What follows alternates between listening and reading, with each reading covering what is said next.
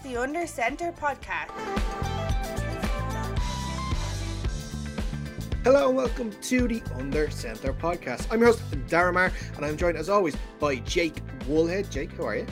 Yeah, I'm not too bad. Living the dream, except for having to watch the Giants up this past Sunday. But I've already drank my way out of that hole, so we're doing okay.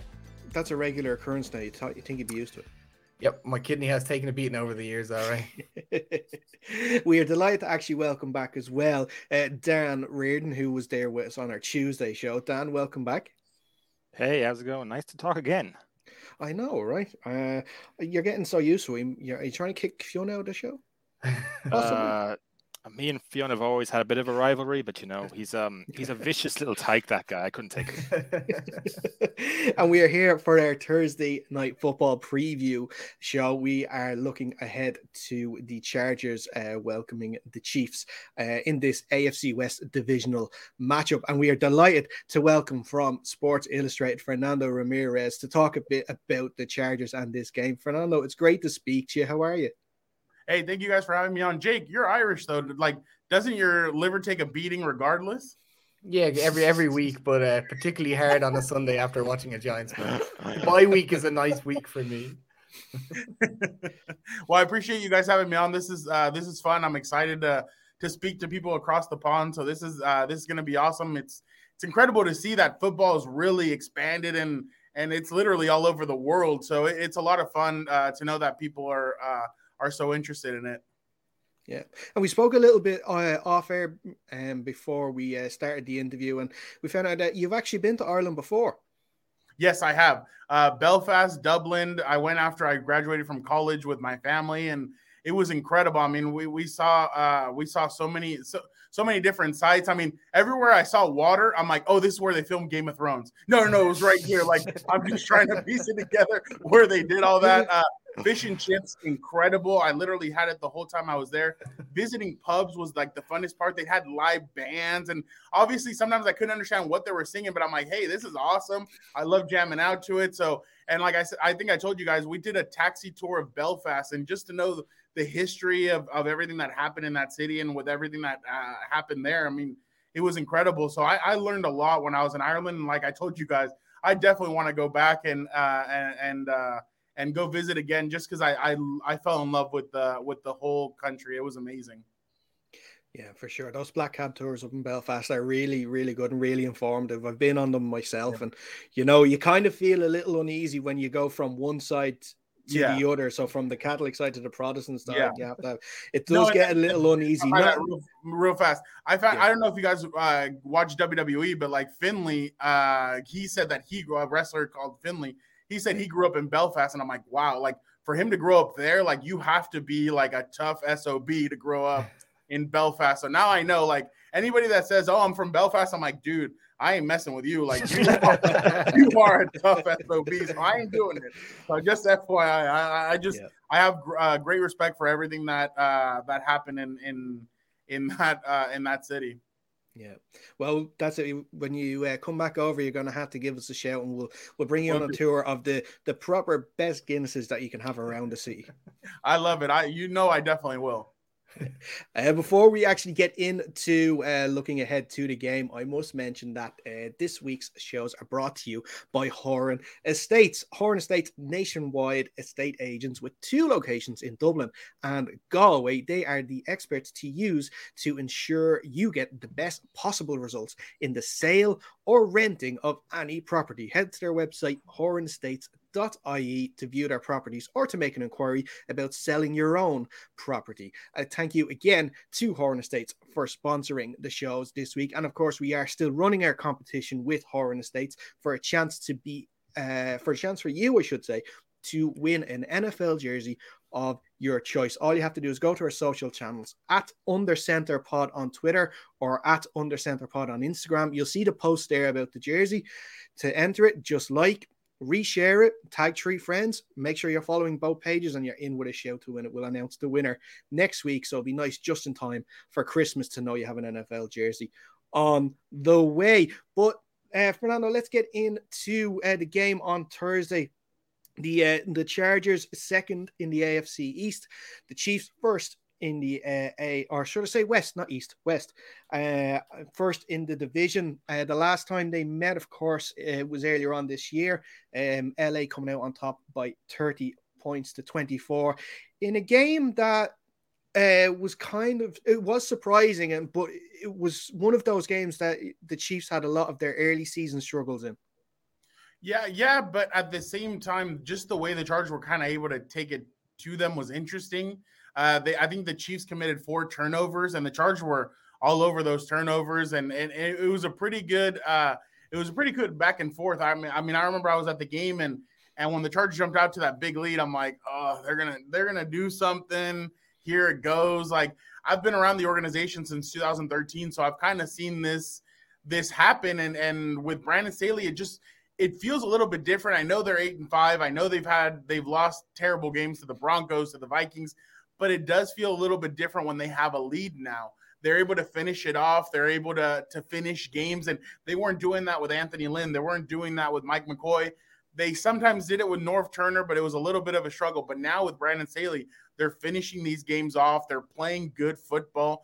I know that the defense has struggled this year, but they've really kind of turned a corner as of late. They really took it to Cincinnati, and I know Cincinnati was able to score a couple of points, but those literally, I mean, I think they scored 22 points. Out of those 22, 14 came off of Austin Eckler fumbles. So if the Chargers would have played a perfect game and no turnovers, they might have been able to really shut out the Cincinnati Bengals. So the last 2 games, I've been very impressed with their defense, but now here comes the bigger test. So that first matchup was interesting, but I think the biggest thing about these 2 teams is you see Patrick Mahomes versus Justin Herbert. And that's the thing. In their first game last year, obviously Patrick won the game. The Charger, I mean, obviously Justin came out. He surprised everybody. Nobody really knew what to expect of him. Comes out, kind of puts it on the Chiefs, has a bad turnover that kind of changes the momentum of the game. But he's learned a lot. This year, he really has grown a lot. He's poised. He's not making those terrible mistakes. He really has become an all-around quarterback, and he's showing the different ways that he can win games, whether it's with his legs, with his arm. I mean, you saw that pass against the Giants last week where Jalen Guyton splits the safeties. Jake, my bad. And he's able to put it right in the breadbasket while getting hit. I mean, there's not a lot of quarterbacks that can do that. But it's just all around this game and Joey Bosa said it on Monday, it feels like a playoff game just because of all the implications that are around it. It feels like it's for the division. It feels like it's one of those games where it's a bigger than what it really. I mean, it's just a big matchup between 2 teams that look like they're going to make the playoffs and look like they could make some noise in the playoffs if both make it at the end of the season. Fernando, go on, Derek. Go. No, sorry, Jake. Go ahead. Fernando, I just wanted to ask you a question about Derwin James. Obviously, he missed the game there on Sunday against the Giants with a hamstring injury. And coming into the game, obviously, you need Derwin James, or you'd like to have him, because there's probably a little bit of a difference between Mike Glennon and Patrick Mahomes. Yeah, just a slight one though. But yeah, no, I feel like, and the Chargers won't say this, but I feel like that was kind of a reason why they sat him. Maybe he just felt a little. So Brandon Staley said he felt a little sore coming in on Saturday. So they decided, you know what? Let's not even try and get him to play. Let's just sit him. I feel like that kind of had a little bit to do with the game on Thursday, and Brandon thought the exact same thing. We need Derwin on the field. Derwin has actually done a really good job on Travis Kelce. He did a really good job on him in 2018. Did a really good job against him in the first game. I know the stats say that he had over 100 yards, but a lot of the game, Michael Davis was covering him. But when it was Derwin really held him down. So they do need Derwin in this game. If you don't have Derwin James, you lose your leader. You lose your best player on defense. Well, I mean, I guess him and Joey are a 1A, 1B. But you lose the heart and soul of your team. So I'm pretty sure I'm obviously I'm not a psychic or anything, but I'm pretty sure Derwin does play this week just because he knows how big this game is, and he knows that defense needs him out there. Because while they did really well against Mike Glennon, like you said, it's Patrick Mahomes, and you can't take any take any chances against Patrick Mahomes. You have to go out there, and you need Derwin James, especially because of, look at some of these games. I mean, he's come down with crucial interceptions. He's made game turning game-changing play. So they need Derwin James on Thursday if they're going to have a chance to win. Fernando, just quickly on the old injury news, Austin Eckler, a lot of fantasy news around that. How long did it take him to get that boot off after that trainer taped it to about the ends of the earth?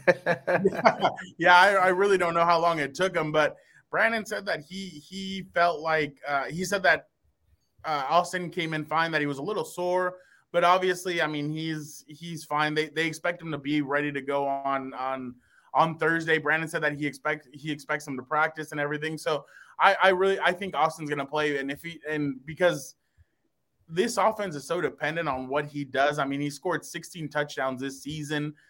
There's no really running back two behind him. Joshua Kelly, Justin Jackson, Larry Roundtree, they've all tried. They've mixed and matched. They've done everything they can, but none of them have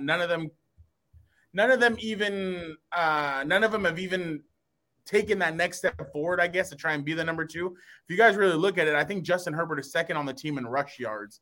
So that's not really you never want unless he's named Lamar Jackson, you really don't want your quarterback or Kyler Murray. You don't want your quarterback being the second leading rusher, but it's just one of those things where the Chargers need Austin Eckler and they expect him to be there on Thursday.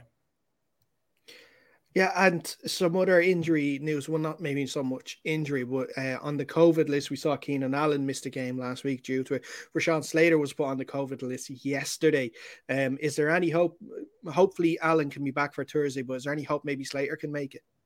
So the Chargers are hoping that he has 2 negative tests before Wednesday. So that would mean today he would need one and he'd need one tomorrow.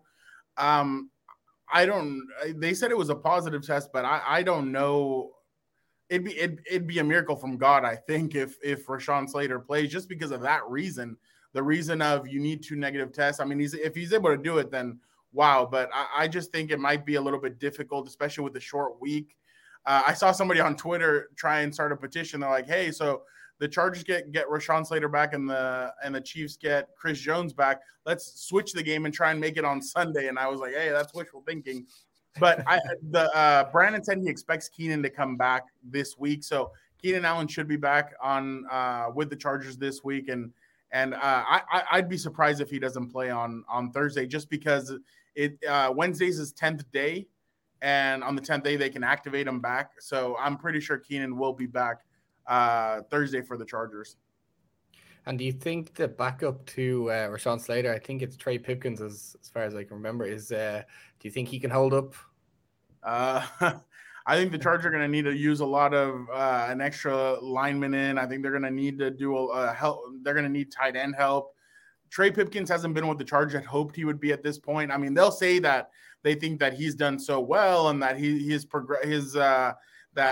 they feel like he's developed really well, but I haven't seen it. I mean, there's a reason why Storm Norton is out there right now at right tackle. There's a reason why they've used Storm Norton more than they have Trey Pipkins, because Trey hasn't developed. I mean, they got him out of Sioux Falls.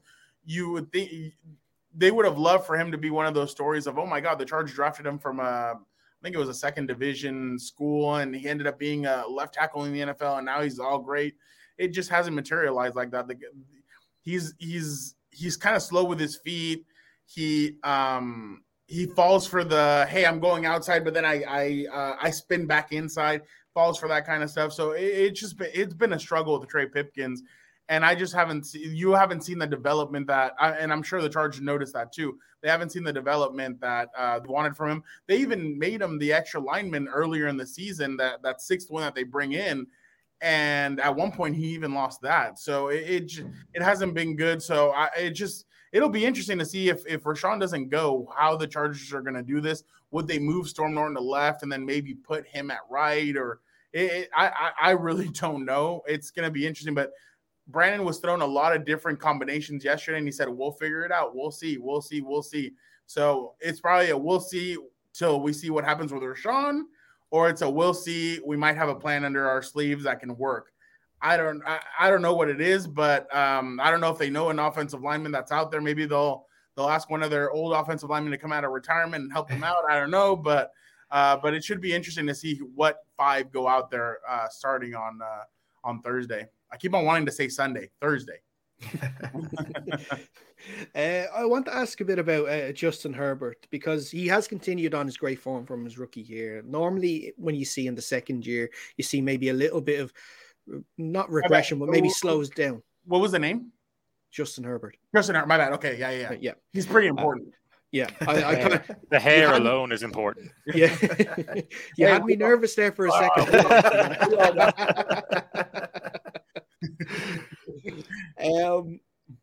You would normally think in the second year that the progress would slow down a little bit, as teams try to figure it out. But he seems to be just motoring on along, and of course, coming up against Patrick Mahomes this year, I should say, and could Mahomes versus Herbert now be the rivalry in the NFL for the next 10 years? I'll be honest. I think it's the new Brady versus Manning. I think, and the incredible part is they're in the same division. So you're going to get it twice a year. Maybe pretty soon we might get it even a third time, the way we used to get the Manning and Brady rivalry. But I think it's that big. I think both of them, they're both different. Like Mahomes is more flashy. He does different things. He does it well. And Herbert's the big arm, big quarterback that can take off running, but he can also chug it down 70 yards down the field. So it's incredible to, and their personalities are completely opposite too. So they're both obviously great human beings, but it's just going to be interesting to see the way these two develop. But yeah, no, it's definitely starting to become a rivalry now between both of them, just because, I mean, who does Herbert get to start his career against? He starts it against Patrick Mahomes last year. This year, they take it to him. So now it's one-on-one. Man, every time that these guys are going to face, I always put Roman numerals after it. So last year was Mahomes Herbert 1. This year was Mahomes Herbert 2. And then we're about to get Mahomes Herbert 3. So it's a lot of fun to watch both. I mean, when I'm in the stadium and I'm watching both of these two go at it, I'm like, wow, like, I honestly kind of feel privileged because I get to watch two incredible quarterbacks go at it. And I mean, their styles are so different, but they're so big. I mean, you see the cameras when both of them go and shake hands after the game, they're surrounded by a mountain of cameras just because everybody knows how big these guys are. But yeah, no, Justin hasn't shown any signs of regression. I know a lot of people love using that word. I know that guys like Dan Orlovsky have been on ESPN saying, oh, Justin Herbert is okay, but his poise isn't good or this isn't good. No, like Justin can do it all. I mean, he really, and if there's any area that he needs to work on, it's maybe letting the ball go a little bit sooner. And what I mean is sometimes he takes unnecessary sacks. There's times where he could just like, dude, you don't find anybody, just throw the ball away. And maybe that's something that he needs to work on. And the other thing I'd love to see him work on see him actually do is that Aaron Rodgers, like, hey, let's go up to the line real quick. Okay, let's get him on a 5-yard offsides because the guys are running in and out and stuff like that. That's something I'd like to see him improve on because I think it would help his game out a lot. Because there's times where I see Justin and the offense come up to the line and guys are running in and out from the defense. And I'm like, dude, you could just go up there, snap it real quick and get you an extra 5 yards. Obviously, you can't put that much on his plate, but he's learning slowly but surely. But yeah, no, Joe Lombardi, offensive coordinator, he's been around some great quarterbacks. He worked with Drew Brees for years. And Drew even said, he told us before the season, this is the perfect offense for Justin Herbert to learn it. Now, the only thing is they were going intermediate for most of the season, so it was all passes of 15 yards or less. These last 2 weeks, they've been throwing it down the field a lot more. Against Cincinnati, they had three deep passes. One was 47, 44, and then the other one was 42. So you saw a lot more down the field last week against the Giants. Sorry, Jake. You saw another down the field pass. So if the Chargers start opening it up a little bit more, it might help their offense be that lethal weapon that you want, especially with getting Keenan back this week. The focus isn't going to be Josh Palmer. It's not going to be Mike Williams. It's not going to be Jalen Guyton. It's going to be Keenan Allen. So this week might be the week to keep on throwing down the field. Throw to Mike Williams. If you guys go and look up his stats, Mike Williams does very well against the Chiefs. A couple of years ago in 2018, he had 3 touchdowns against the Chiefs, and that's when Keenan Allen went down with an injury. That was that Thursday night game that they had. Keenan Allen goes down with an injury in the first quarter. Here comes Mike, scores 3 touchdowns. In Mexico City, he caught that long pass from Phillip Rivers to set up a potential game-tying touchdown. We all know Philip Rivers throws an interception. Last year, he did well against the Chiefs. This year, he did well against the Chiefs. So Mike likes playing the Chiefs. So watch out for 81 on Sunday. You guys were probably going to ask me a fantasy question, and there it is. There's your free nugget. Watch out for 81 on Thursday night. Not Are just the fantasy, Chargers also worried? betting. Are the Chargers worried that Mike Williams has slowed down, though? The first 4 weeks were very fast. He came out looking like an actual alpha receiver, and then he seems to have tailed off a little bit in the last couple of weeks. You know what? It's funny you mentioned that because we have asked the coaches, and it feels like when they get Mike involved in the offense, regardless if it's 80 yards, 70 yards, 60 yards, like as long as they get 60 or 70 yards or more, the Chargers end up winning the game. They need to get him involved. They need to get him involved early. With the Vikings, they didn't get him involved almost at all. Against the Broncos, he really wasn't involved. And it's peculiar that those are the game, and against the Patriots, they didn't get him involved as much. And those are games that they lost. So when they get him involved, that Cowboys game, I don't think he was involved all that much. So usually it's whenever they lose, he's not involved. So it's just that the way the defenses have schemed, a lot of defense like the Raiders, they try to take away both Mike and Keenan. They doubled both of them. And they said, let your other guys beat us. The other guys ended up beating us or beating them.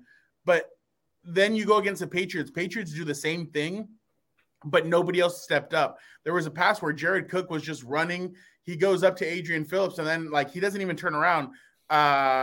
Justin throws him the pass. Adrian Phillips intercepts it and runs it back for a touchdown. And you're kind of like, Jared, why didn't you turn around? So it just they need Mike Williams. They need Mike Williams to if they get him involved early and often, that's when Mike Williams is his most dangerous. So I expect him to do it this week, especially because you're coming down to the end of the season. You're going to need him. 1, 2, he's going to need to show, hey, look, yeah, I might have fallen off for a little bit, but I'm worth that $15 to $20 million extension in the offseason, which I still don't know if the Chargers are gonna give him. I think he's shown flashes of him being worth it, but you need consistency.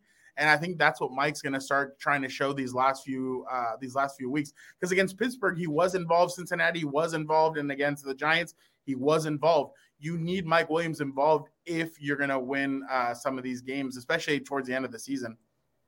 Yeah, I want to transition over to the other side of the ball on the defensive side. Obviously, the job that Staley did, especially at the Rams last year, he had this defensive guru tag, and the defense, they're 26th in points against, and stopping the run has been a big issue this year.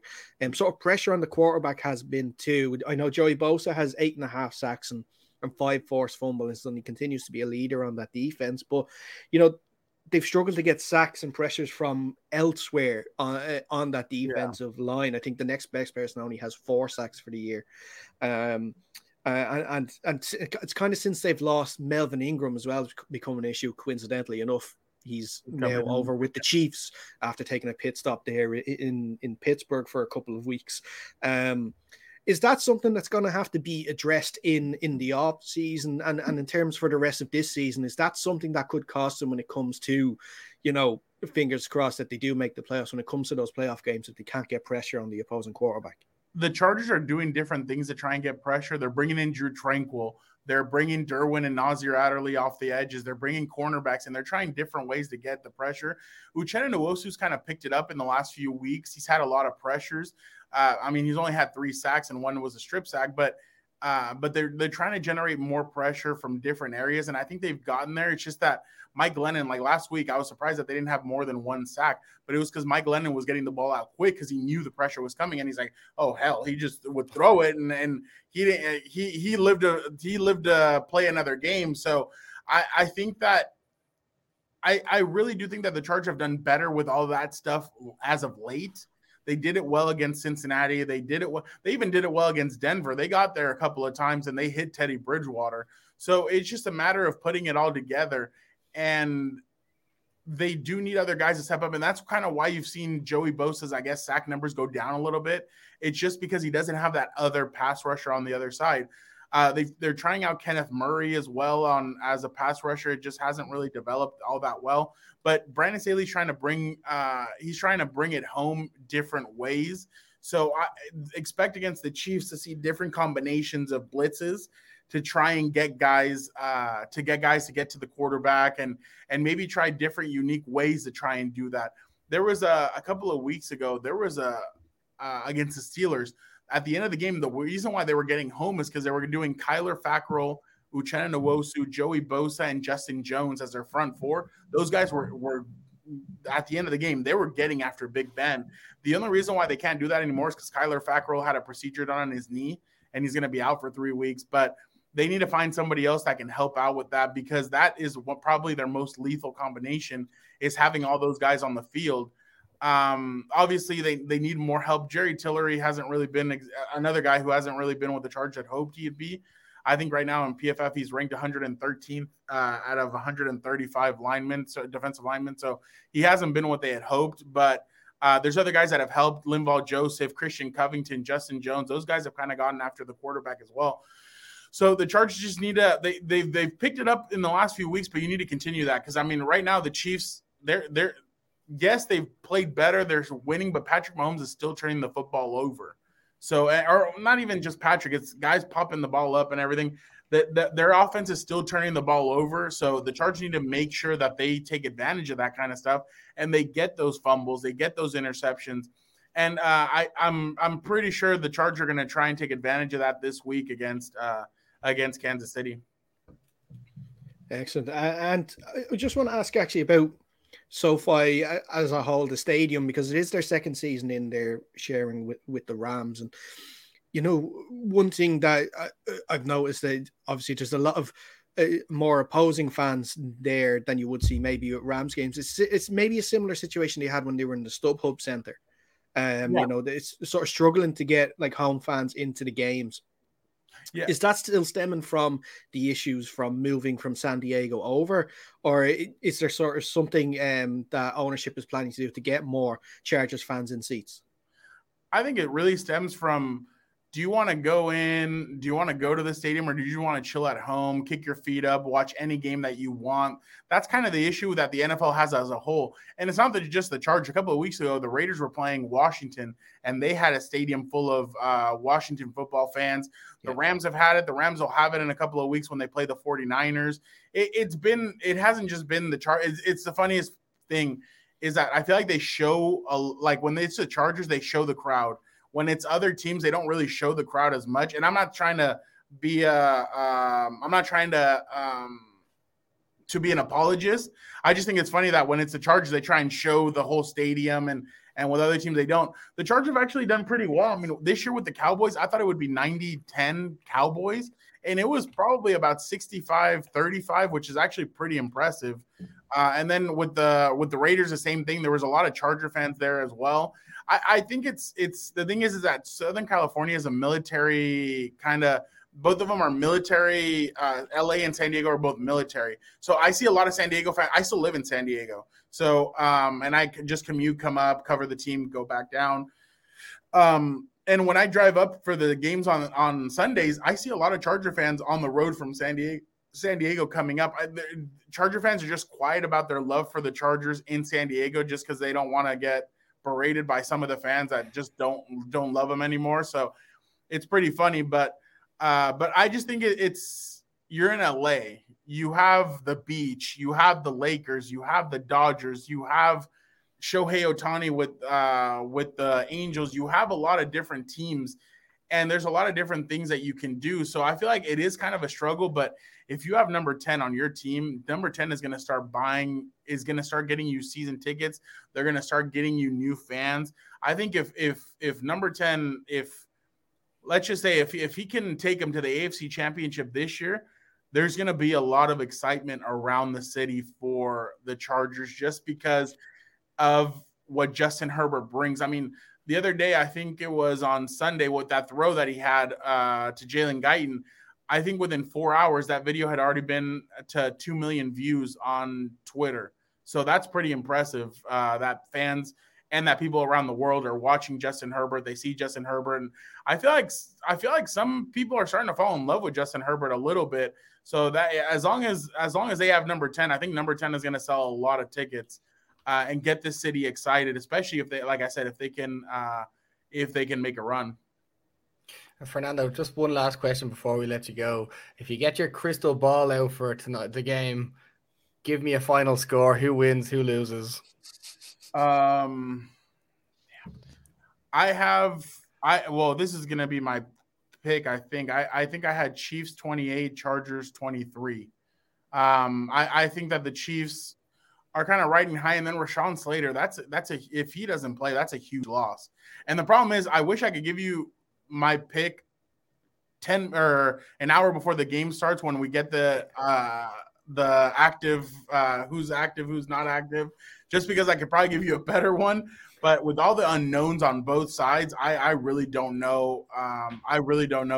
This is really a toss-up game, but I think it is an important game. I think it is a game that the Chargers need, but I don't think they're going to get it just because of how the Chiefs are playing right now on defense, how the Chiefs are playing overall. It might be a tough call, especially on a short week with all the injuries that the Chargers have. It might be a tough get for them. Well, after that you have Houston, so that's a nice easy one. Yeah, they should be able to do some things there, but it's a shame that they're not going to be able to play against Tyrod Taylor because of the I think he was benched for David Mills, so it sucks that he's not gonna. Well, that he potentially might not be able to play against his old team. Yeah, I think he's still afraid of that doctor. I have nothing to say. The only thing I can say about that is, surprise, motherfucker! The king is back. boom. Oh, my bad. First, I'm sorry. You can take that out. I'm so It's sorry. okay. Don't worry about it. I'm telling you guys, I like Becky Lynch and Conor McGregor. To me are the two top. I love those guys. So I love Irish people. Thank you guys so much for having me on. This was honestly awesome. No problem at all. We are delighted to have you on the show, Fernando. It was great to speak to you. Before we do let you go, though, if anyone's interested, where can they find any of your work? Oh, yeah. Twitter, Instagram at Real F Ramirez. Also, si.com/Chargers. You can find all my articles I was going to say for the week, but it's actually for the 3 days leading up to the game. So I'm definitely excited that obviously, again, thank you guys for having me on. This was awesome. Love talking football with you guys. If you guys ever need me again, I'm always open to jumping on with you guys. And again, I appreciate it. Definitely. Well, we'll definitely be having you on the call again because we have to organize those points soon. So that's definitely going to happen. Definitely going to happen. How does it feel having perfect hair? Like your hair is actually on. I love the way it just stands. Like you just stands like that, and it's just stood there. Yeah, so it takes a lot of work. Yeah, that's green screen right now. Okay. Is that the Joker's hair then in the back? That's it. That's Joker's hair in the back there. Look, my hand's going right through it there. Let's see. Oh, there you go. But I appreciate you guys. Thank you guys so much. And if you guys are ever out in Los Angeles, you guys got to let me know. The way I'll let you guys know if I'm ever in Ireland again. Most definitely we will, for sure. Once again, thank you so much, Fernando. We are going to take a quick break, but when we come back, we are going to be looking ahead to the game a little more. And you are welcome back to the Under Center podcast. Thanks so much to Fernando Ramirez from Sports Illustrated for talking to us about the LA Chargers side of Thursday night's game. But we're going to now focus on the Kansas City Chiefs, and we're delighted to welcome back from the Chiefs Focus First and 10 show. We have JP and Caleb. Lads, it's so great to speak to JP. We've spoken to you before, but Caleb, it's your first time on the show. We're delighted to have you both back on. Thank you. Thanks, guys. Thank you for having us. Thanks, man. Nice being back. No problem at all. And we are delighted to be talking to you again, JP. And I'm sure we'll have some great things to talk about with Chiefs now in the next couple of minutes. But yeah, let's look into Thursday's game. Of course, the Chiefs are going in off a 6-game winning run, where the story of that winning run has surprisingly not been the offense, but it's been the defense and how they've been able to stop teams. I think in the last 5 games, only one side has scored over 14 points in those 5 games. Yeah, it's been a complete turnaround. We've we talked about this on our show so many times that our team is built differently. Spags is a different style DC. all of his defensive teams going back years have historically started slow. He has so many packages that it's hard for veterans to, you got to realize, we got rookies on our team as well, but it's hard for veterans to catch on. And it just takes time. Every year we start off very slow. This year was a little worse. But that wasn't all specifically due to just his packages. There were some other things that went on that we've talked about on our show that caused some other issues. But regardless, right now they're unstoppable. That defense is scary. They're ranked 6th in points allowed, or 6th or 7th, I believe, and top 10 defense. They're no joke. And it just took a little time for him to gel and a little time to catch on with Spags. He's the type of guy like Andy that will call you at 4 a.m. and say, "Hey, I got a new package and I want you guys to learn it." And he'll call him on a Wednesday and say, "We're going to try this out on Sunday." So it just takes time, and they'll use those packages during the year, and he'll try it over and over and over again until they get it right. And he'll position people in places until he either figures out they're going to work in those positions or they're going to move them to a position that they will work. But he believes in his guys, and that's the thing. Caleb, what do you got with this? Yeah, I echo everything pretty much you just said. One thing what we noticed with the defense is everyone, you guys probably saw more specifically, Sorensen was starting. Sorensen's a great guy. He can play. He's just not a starter in this offense. He's more of that third safety rover. One thing Spags loves to do is have 3 safeties. You got Tyrann Mathieu, Juan Thornhill, and you have Daniel Sorensen as that third rover. And that's what he's good at. He's not good as a starting role. But if you put him in that third rover and kind of let him move around, that's when he gets the big hits. That's when he gets the fumbles. That's when he gets the interceptions. So when you see moves like that happen where they finally switch that and put Thornhill in his spot, it makes the defense so much better. Yeah, also, you keep him in the middle. Yeah. Yep. Also, the acquisition of Melvin Ingram was phenomenal by Veach. Seriously, that guy is a beast. He does not look the same player he was with the Chargers. He looks so much more dominant with our defense. It seems like every other play he's out there, he is destroying teams. I knew he was special whenever the first snap he took against the Cowboys on 3rd down, the 325 game. He literally caused a pressure, pushed the guy back into Dak Prescott, and he threw a incomplete pass. From that moment on, our defense has been pretty much kicking every team's behind. It doesn't matter if they're losing a quarterback or if they don't have anyone. You still got those players that can go out and play. And one thing that the Chiefs defense has that many people are not looking at is our cornerback room. Yeah. Brett Veach traded Parker Ehinger for Charvarius Ward. This was a guy who was going to get cut. He traded him for an undrafted guy. He also got L'Jarius Sneed in the 4th round.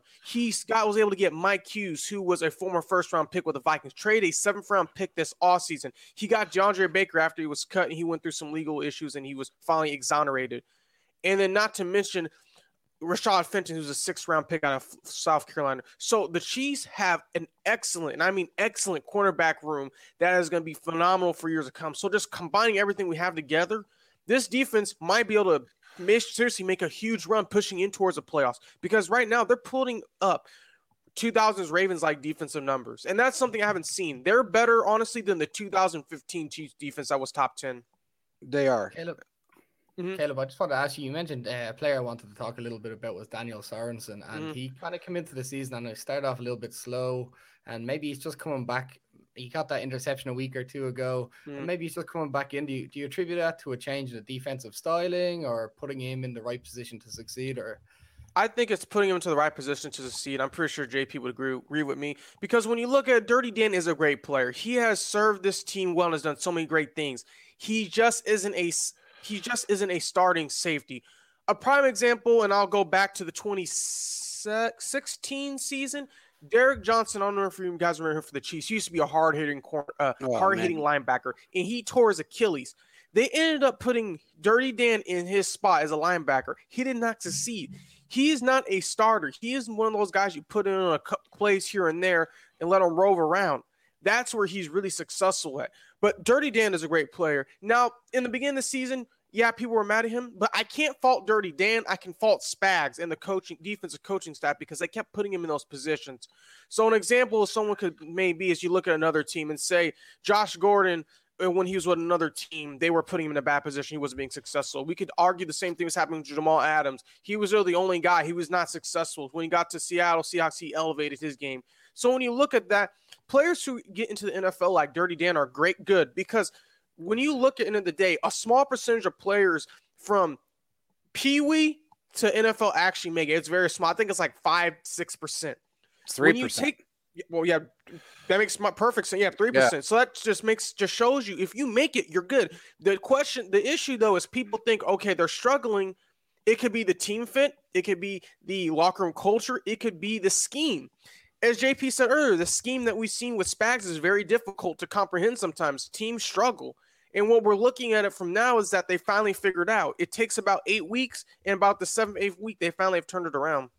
And that's the biggest thing. People don't understand. Everybody thinks, and it's always funny from a fan standpoint, it's, well, God, how hard could it be to just go out and hit somebody? It's really not just going out and hit somebody. I think we talked on the last show about, and Caleb brought up the cornerbacks. The CB position is, in my opinion, the hardest position in football to play, especially now. I mean, you're playing a position that you're watching footwork. You're playing, you're watching 2 or 3 receivers. You're watching eyes. You're looking at the quarterback. And not only that, you're playing a second team with the refs. You've got, no matter how you look at it, that's what you're doing. You're playing against the refs because they are looking to throw a flag at you no matter what. And it's a very difficult position to play. And then when you have a defensive coordinator that is very, very scheme minded, we could go back to Sutton. The guy had 3 schemes. Our old defensive coordinator had 3 schemes. It was bend, don't break, keep him out of the end zone. If they score 3 points, oh well. He put people in positions that honestly didn't belong there. I mean, he had Anthony Hitchens chasing Amari Cooper. He had, which was just downright stupid. I mean, I don't care who you are. Justin Houston had to chase Antonio Brown in the AFC divisional game. I'm like, what you're going to tell me you're going to have him chase him? That just makes no sense from a scheme standpoint. Of course he's going to get burnt 56 yards down the field. You got a 5'6" guy chasing a 4'3" guy. I mean, come on, man. I mean, that's just insane. You can't do something like that. It just – but with Daniel Sorensen, the thing with him is that you put him in a position, first down, in man coverage, you're not going to get anything out of him. He's going to get whiffed. It is what it is. He's not great in that position, especially in the red zone. He cost us a few touchdowns at the beginning of the year, but that wasn't because of him. He was put in the wrong position. You put him in the middle, and we talked about this prior to them actually doing it, but I got a lot of flack over this, but I said, you put him in that middle linebacker, not as a linebacker, as a safety behind the linebackers, but you put him in that middle position as a spy rover and let him do his thing where people can't see him because he kind of ducks low, and let him pop up out of nowhere. He's going to succeed. And what we've noticed is that when he's in the middle, he's caused numerous drop passes since he's been in that position, interceptions, ran one back for a touchdown. He's back in his element. You can't take a guy out of his element. That's what they did to Mahomes this year. They took him out of his element. You take a guy out of his element, you're going to hamper his game. And that's what they kind of did. So this defense, honestly, this is not the same defense the Chargers played in week 3. And if they think it is, they're sadly mistaken. They are not coming into the same defense. They're not coming to the same team, in period. Mahomes is playing a different game. The offense has gelled a lot better. The offensive line is top 2, period. I mean, they're insanely good. You got a guy that should be rookie of the year in Creed Humphrey. I mean, but it's not going to happen, but he should be. I mean, the guy's in PFF numbers is higher than Mac Jones by 9 points. I mean, it's insane how this team has made a turnaround. We expected it to happen because they always have, and it is Mahomes. This guy doesn't give up, you know, through all the adversity and all the headaches and all the things that have gone on with this team that a lot of people don't know about. He's made the change, and the rest of the team has made the change. And we talked about this last night on our show. You know, people, they attribute every Super Bowl win to Tom Brady. Every single one of them. Every win is Tom Brady. The GOAT did it again. The GOAT did it again. Okay. His average game is 246 yards and 2.7 touchdowns over his career. So you're going to tell me that an average quarterback by numbers on paper is the reason why they went to 10 Super Bowls and won 7? No. But nobody else gets accolades for the wins and the Super Bowls. Mahomes gives, you know, he's flat out said, our defense came through again. We're struggling. Defense came through again. We do the same thing. We see who's bringing the heat. We see who's bringing the wins. And right now, honestly, I mean, with the exception of Mahomes having his 2, 3, 4, and 5 touchdown games, he's had 2 5-touchdown games. I think he's had a 4-touchdown game this year. But really, it's been the defense the last 6 weeks that have just destroyed people, and they're loving it right now. So they're not going to let that stop. That's for sure. They're you know, they hated all the trash talk they got at the beginning of the year. So for sure, no, any team would be like that. I want to actually ask about a player that we spoke about on the show the last time you appeared, JP, and that was Mecole Hardman. It was a preseason chat, and we were going into the year. We were expecting big things from him this year. How have you felt he's performed? It seems as though drops and fumbles are still sort of an issue, and he's only gotten in for the 1 touchdown this year, and maybe his receptions aren't as high as he would like, but he seems to be used more in the zone sweep sort of game as well. But overall, how have you found his season so far? Well, I'll say this, and then I'll let Caleb take over too, because I'm frustrated with the way that people have perceived him. Mecole is a great wide receiver. People have to remember that they didn't replace Sammy until they put Josh in. And they still didn't replace him when they put Josh in, because they didn't utilize him up until really last week, and now he's got COVID. So this is not a football team that's ever had a true number 2 wide receiver. Okay? Sammy was not a number 2 wide receiver. We had 1A, 1B. We had Tyreek Hill, Travis Kelce, and whoever else was out there. When you have another threat like a Sammy Watkins or even a Josh Gordon once he's in his groove, which he can be, another threat like that. You got to remember the guys have played in almost 2 years. It opens up the field for everyone else. And they didn't replace. They thought his name's slipping my mind right now. He actually ended up on the practice squad. We drafted him. Oh, Cornell Powell. They thought he might be that guy to open up the field. It ended up working out as well. He didn't catch on as quickly.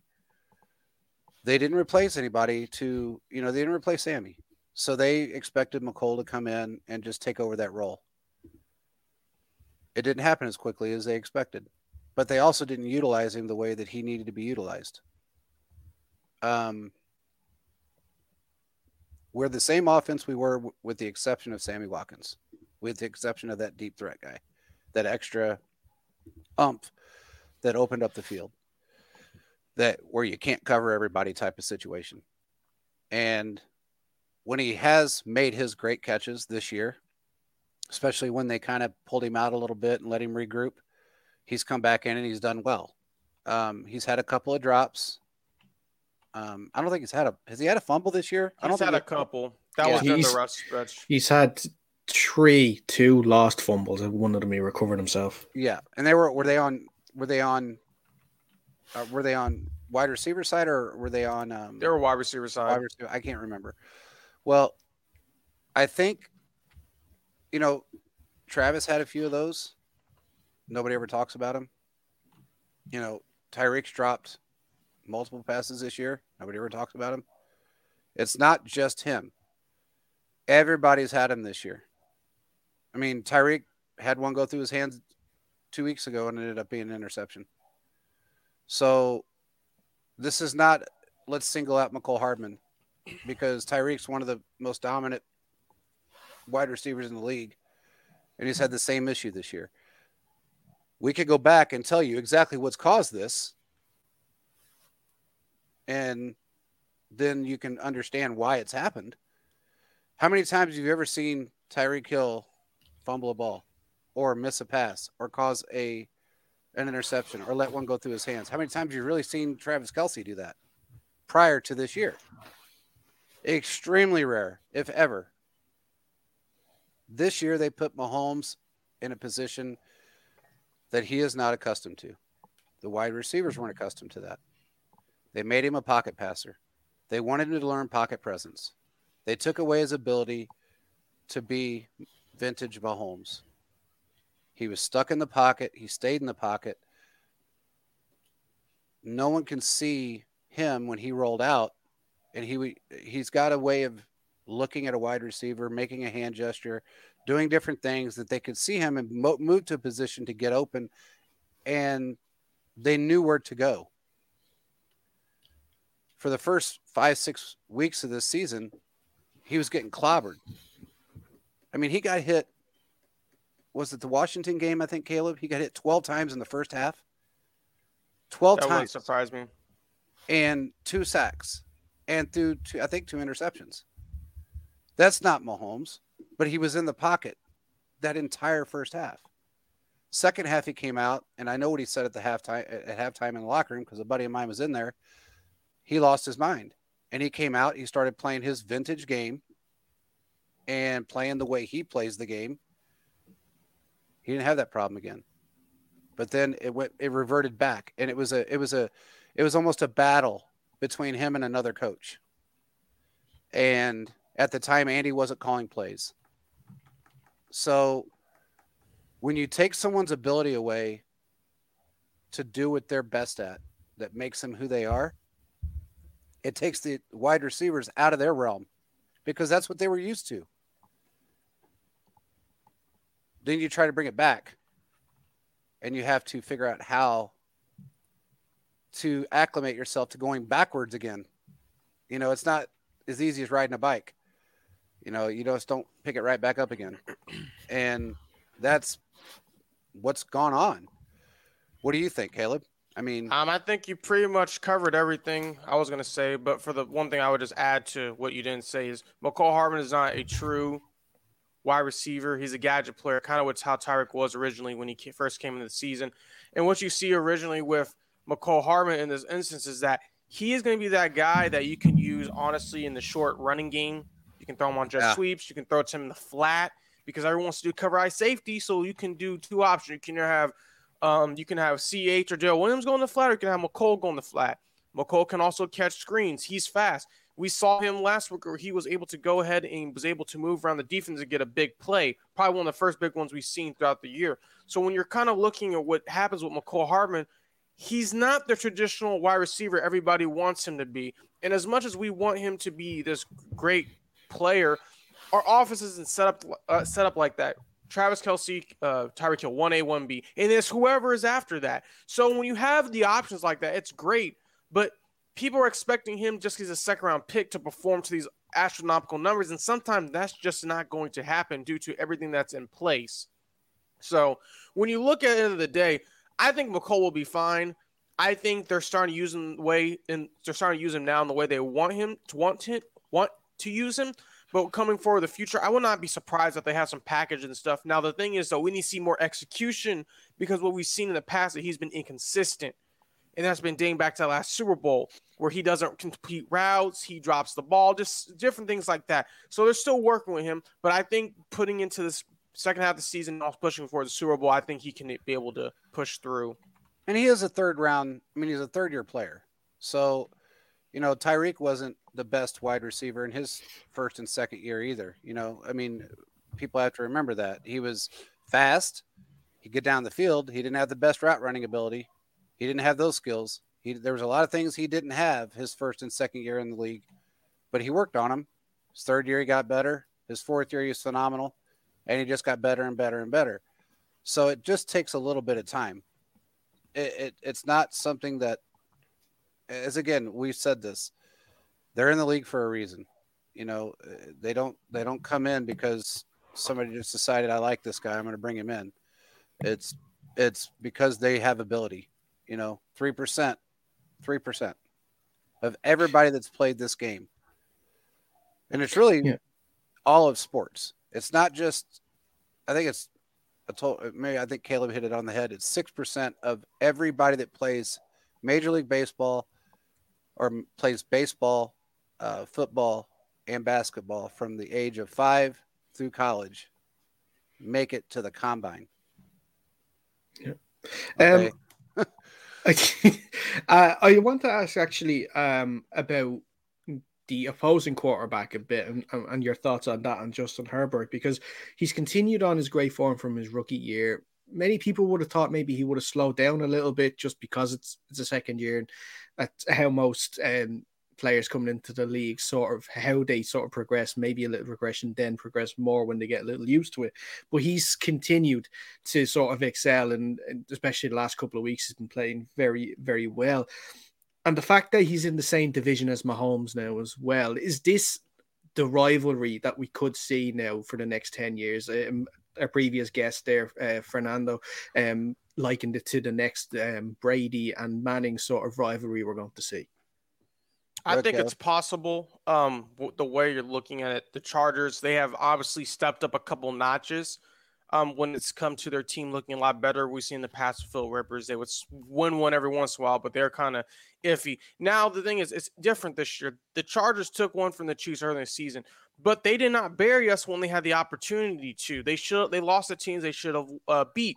So when we're looking at the standpoint, it's going to be great because, the Chargers beat us, but the Chiefs turned the ball over on 3 straight possessions, 1 interception, 2 fumbles, 3 straight possessions. And we still only lost because we couldn't complete a Hail Mary touchdown. So that just shows you how dynamic our team is.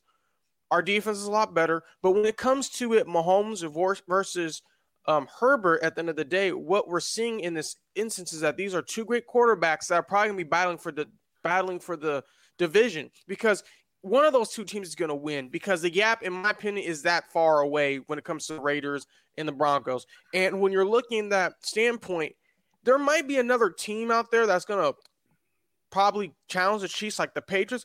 But from it comes to the division standpoint, it's probably going to be the Chiefs in charge for a while, because Justin Herbert's a stud. He is no joke, and he knows what he's doing. Anytime you see a guy throw a ball through the air 65 yards and get a touchdown, he's the real deal. And he's very humble. And that's what is, you look at guys like Josh Allen and Baker Mayfield, they're very arrogant. I mean, I'm sorry, but they are.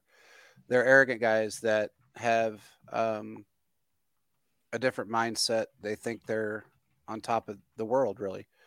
And he doesn't feel that way. He got thrown into a game against us that he didn't expect to have to play. His first year in the league, very early on, really in the year, actually. And he played extremely well. I have to say, he had no idea what he was doing. He just went out there and winged it. And I have to say, the kid has got mad skills. He's just going to continue to progress. Is he Mahomes? No. Will he be? Probably not. I mean, I would say that if Mahomes was on anybody else's team, including the Raiders, and I hate the Raiders more than any other team in football. But Mahomes has he's on a different level of everyone else in this game. If there's two players in this league that I would say are on a different level of everyone else, it's Aaron Rodgers and Patrick Mahomes. It's the two best quarterbacks in football. They have a different football IQ. And I don't know if anybody will ever rival that. I just don't. If somehow Denver ends up getting Aaron Rodgers, which I highly doubt, but I don't think he wants to play in the same division with Mahomes for the next 4 or 5 years. I just don't see him wanting to do that. But, and if he does, it'd be a crazy rivalry. That would kind of put Justin Herbert on the third run of that whole realm of things, because that would change Denver's whole aspect of how they play football and where they would land. What about Russ if they got Russ then? I don't. Go ahead. Nah, you go ahead. I just don't. I have a friend who's a Broncos fan, and every single year, we're gonna get this quarterback, we're gonna get this quarterback, and I have to tell him, like, look, man, I understand, like, you're shooting for the moon, hoping to land somewhere, but if you're like a quarterback like Russ or Aaron Rodgers, there's no upside to come to the division, because only two teams. If there's two good teams, only those two good teams are gonna make it. And our defense is so much stronger. I just don't see them coming to the AFC West. The only reason why I would see something happen if it was just Mahomes, I can understand me a second guy, but they probably want to go somewhere else where they could be the star. Yeah. I would not be surprised. It just makes no sense to me when I'm looking at it from a standpoint from them. They're trying to be successful. Yeah, the Broncos have the talent. They can't find the quarterback. So, I mean, maybe it can change for them. But yeah, or the head coach. But when it comes to the end of the day, I just don't see it happening. Now, if it does, it does. But I don't think it's really going to work out. No, and I agree. I mean, Caleb said it. It would be very difficult to have 3 elite quarterbacks in one division out of 4 teams. Okay, I mean,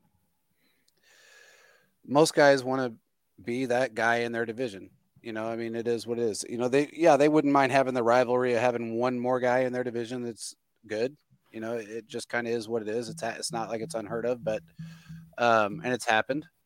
But I wouldn't see that happening in this division. And honestly, I don't know if anybody could afford him.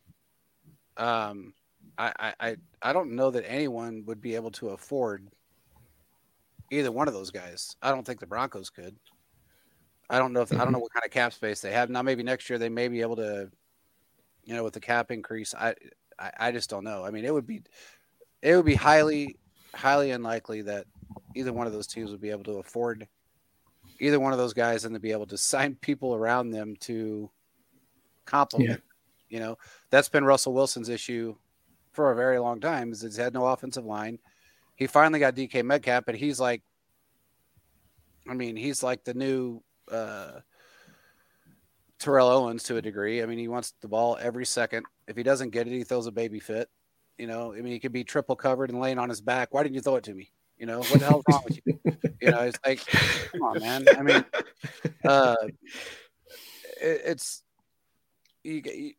and this year Russell Wilson will be going somewhere. I think it's going to come down to either him or Carroll. Carroll's 70. Yeah. So you got to figure it. More than likely, if Russell decides to stay, Carroll's going to be gone.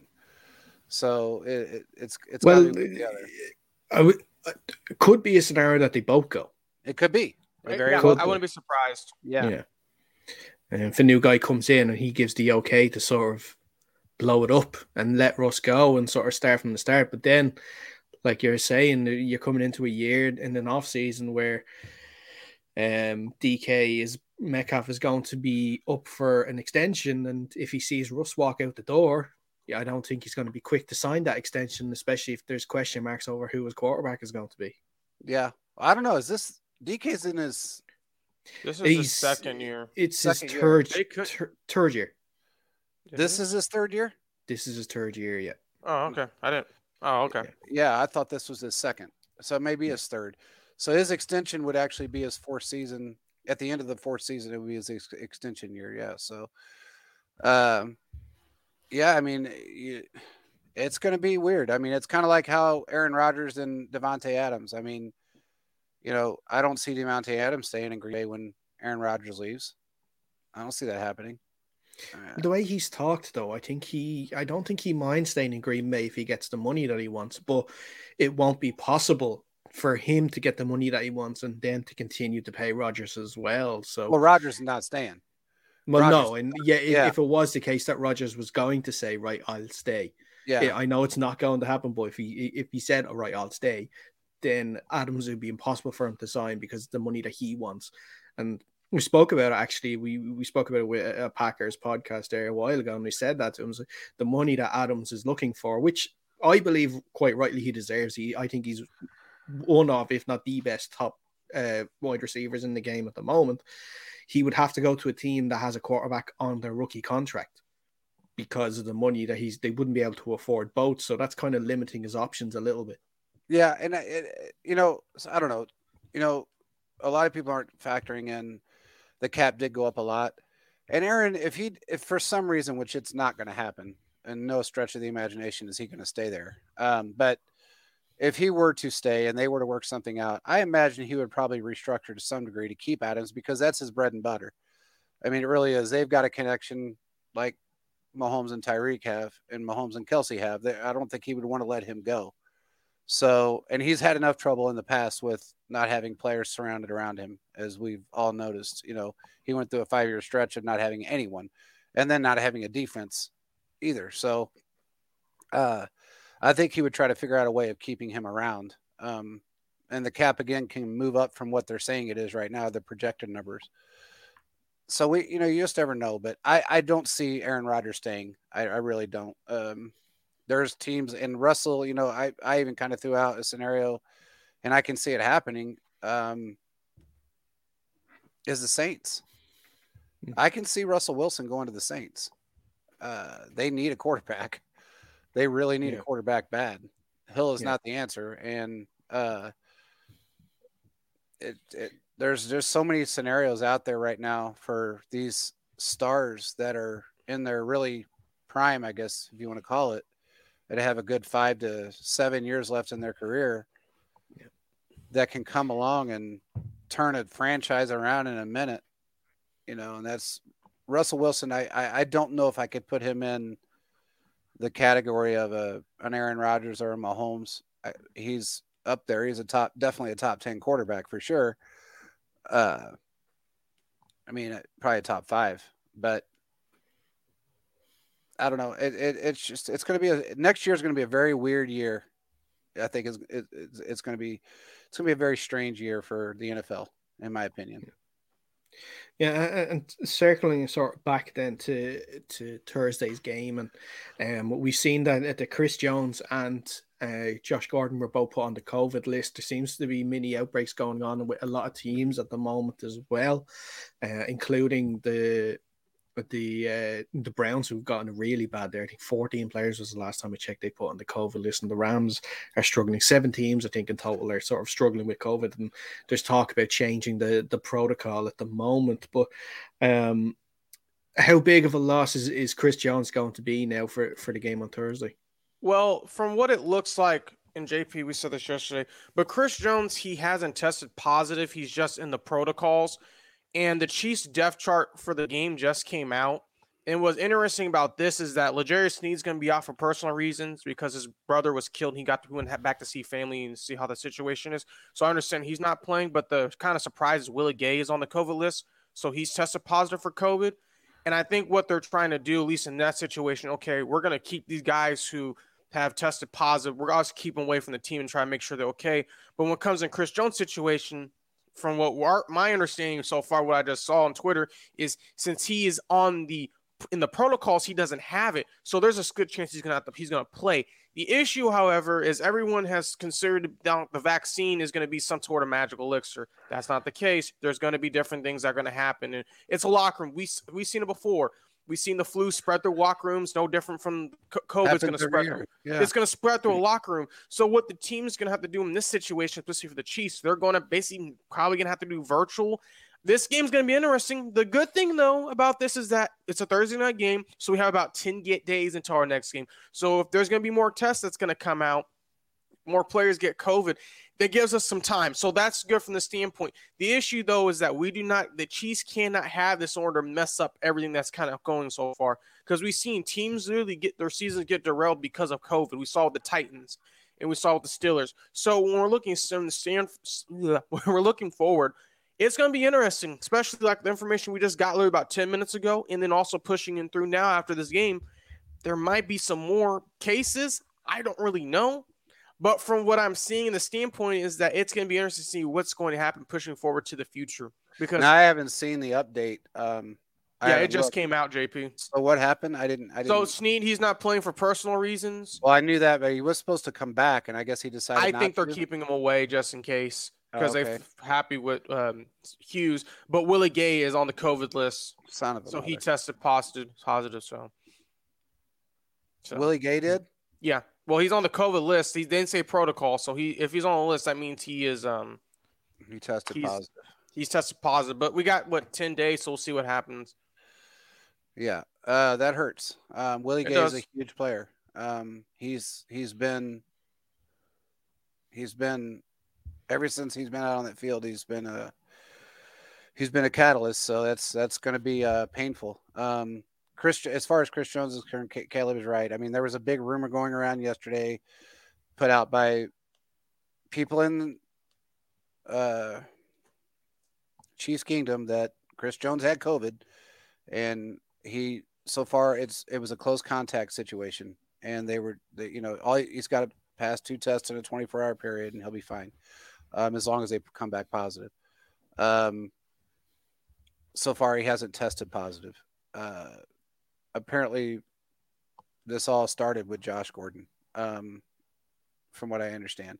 Now, I don't know if this stemmed directly from him or if it stemmed from, our prior game. I don't know.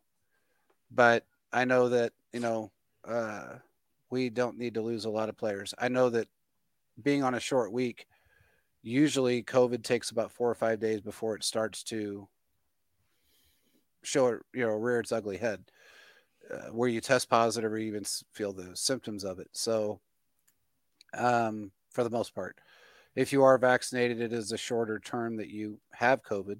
And the Chiefs are one of the most highly vaccinated teams in the league, so this probably won't be as bad, but we never know. Yeah, you just don't know. I mean, it affects everybody differently. We talked about it last night on the show that, when you're, linemen and guys like that don't necessarily stay in perfect condition. They have to eat a little worse than others because just to keep the weight on, their immune system's a little lower. So they may, even with the vaccination, may catch it faster than a guy like Tyreek that is in humanly perfect condition and eats, really well all the time, and keeps his body in perfect shape. His immune system's really high and he may not catch it at all. And weirdly enough, knock on wood, I've never caught it. I've never gotten it. I did get vaccinated, but that was about the same time you did, Caleb. It was about 6 months ago or so, 7 months ago. Yeah, about that, yeah. Yeah, so, but I had never gotten it before that.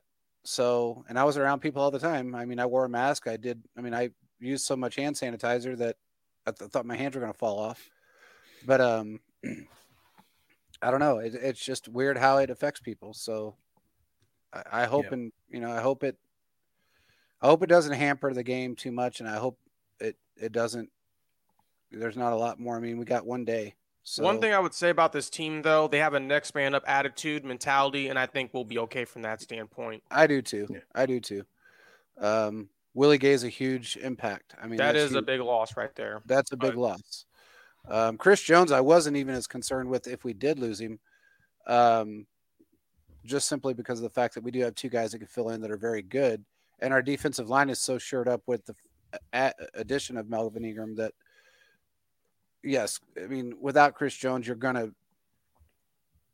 miss him, of course. There's no doubt. But I wasn't as concerned as if you lost a Willie Gay or somebody that was so isolated, I guess, that's an isolated player that does so much on the outside. And that one there, it hurts a little bit. It does. It does. I think when it comes to the standpoint end of the day, I think what we'll see is the Chiefs somehow figure out a way. We got one of the best coaching staffs in the league, so I'm not worried. But this does hamper everything. But we got 10 days to figure it out after. So, yeah. Also, we've seen announced today that the NFL announced the international home market areas for 32 teams, and we've seen that the Chiefs have decided to set up in Germany, which is great for us European fans over here. Hopefully, getting another game in the future over in Germany to go, of course, with the London games. What do you think of this sort of new regime by the NFL to sort of increase knowledge? I think it's down in Brazil, Australia. I think Canada has a few now as well, and now we're seeing the UK and Germany too.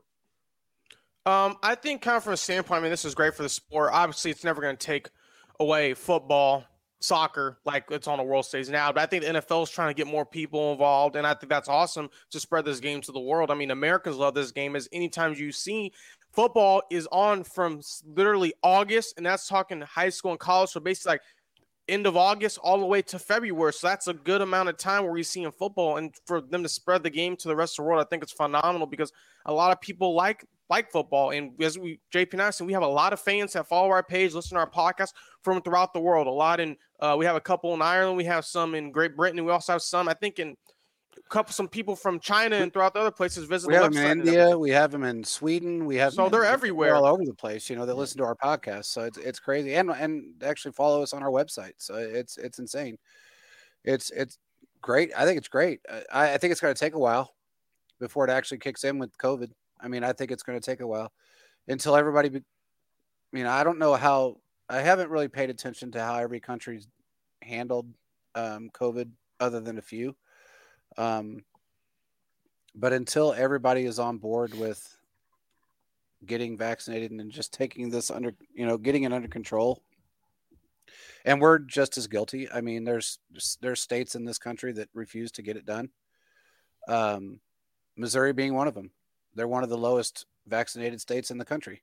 So until we actually get this under control, it's going to be a while, man. Yeah, they may not do some for a bit, but that's the hope. I mean, I would love to go to a game over in Germany. That'd be nice. That'd be awesome. I mean, that would be a great thing. It'd be very cool to do. I've never, weirdly enough, I played baseball and I've done a lot of different things in my life, but I've never been out of the country. So I've never left this country.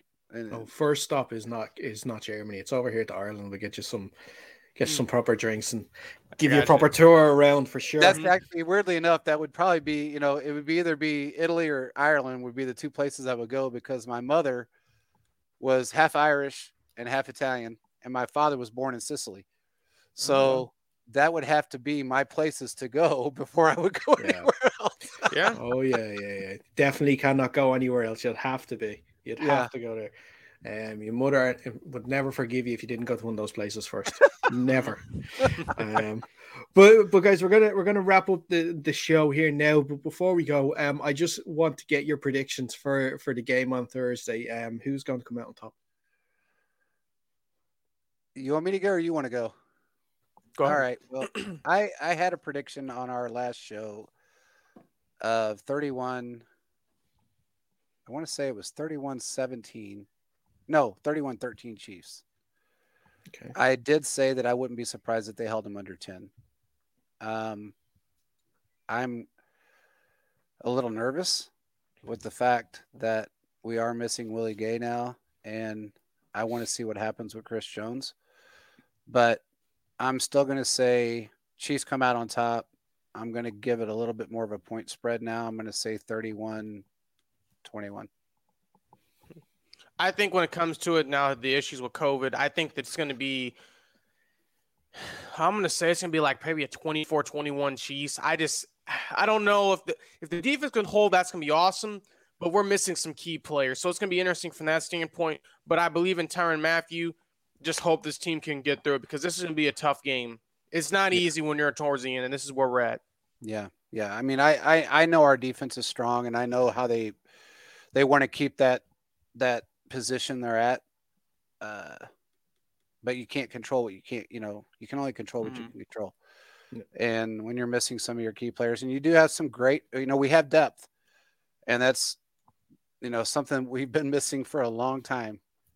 We didn't have depth, and that was the one thing that Veach and Andy wanted to go after, was having that next man up that can fill shoes, and we've got that. We do. That's been phenomenal. When Anthony Hitchens went down, Nick Bolton stepped up and he played. Honestly, if he was still playing, I'd put him up as defensive rookie of the year in that category, because he was he'll step up in the absence of Gay, so this will be interesting. Yeah, definitely will. And you got Darnell Daniel too. Yeah, he may finally get a shot. So. Yeah, and you got Armani Watts that can step in, and which he stepped in last week at the end of the game and played really well. So we've got guys out there that can come in and do their job and do it very well. So I'm going to give it a little bit more of a closer game, but I still see the Chiefs coming out on top. So excellent stuff. They play better on the road. Yeah, that's true. So. Guys, it's been great speaking to you. JP, it's been great speaking to you again, Caleb. It's been great having you on the show for the first time. Hopefully, it's not the last time you drop in and speak to us. No, definitely not. Yeah, we'll come back on again. And you come on ours, man. Anytime at all.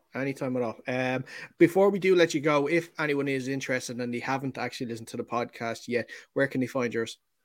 It's at Chiefs Focus First and 10 show on all 100,000 podcast places. JP has put it out constantly, so you can find it pretty much anywhere. Yeah, we're from Amazon Music to iHeartRadio to Google Play to we're everywhere. We're everywhere. So, and we base it off Spreaker.com, but you can find it on our website, www.chiefs.com or chiefsfocus.com. You can find us on Twitter at Chiefs Focus. We're everywhere. So we're spread out all over the place. So if you type in Chiefs Focus on Google, you can find our podcast everywhere. So excellent stuff. Guys, like I said, it's been great having you on. We hope you enjoy the game on Thursday night. Hopefully for your sake, a Chiefs win. Hopefully for my sake, I'm thinking about betting the over. So hopefully I'll get the over. I think the over is like 51 at the moment, so I think I'll go for that. I wouldn't be surprised. It might go up now, so you never know. Yeah, it might go up. You never know. I mean, that'd be crazy if it did, but wow. Excellent stuff. So that's where we're going to wrap up this edition of the show. If you haven't already, make sure you're following us on our own social channels at UnderCenterPod on Instagram and Twitter, and that's where you can take part in our competition. With thanks to Horan Estates, you have the opportunity to win the NFL jersey of your choice. Make sure you get in your entries in before Wednesday next week. Follow us on YouTube as well, or if you want to get the audio side of the podcast, just search Under Center Podcast on both those platforms. You'll find us there. Subscribe, listen into all the shows. We have 2 a week and be kept up to date with that. But that is, like I said, all the time we have for. If you're staying up to watch the game, we hope you enjoy it. If not, enjoy the highlights the next day, but stay safe and we will see you soon.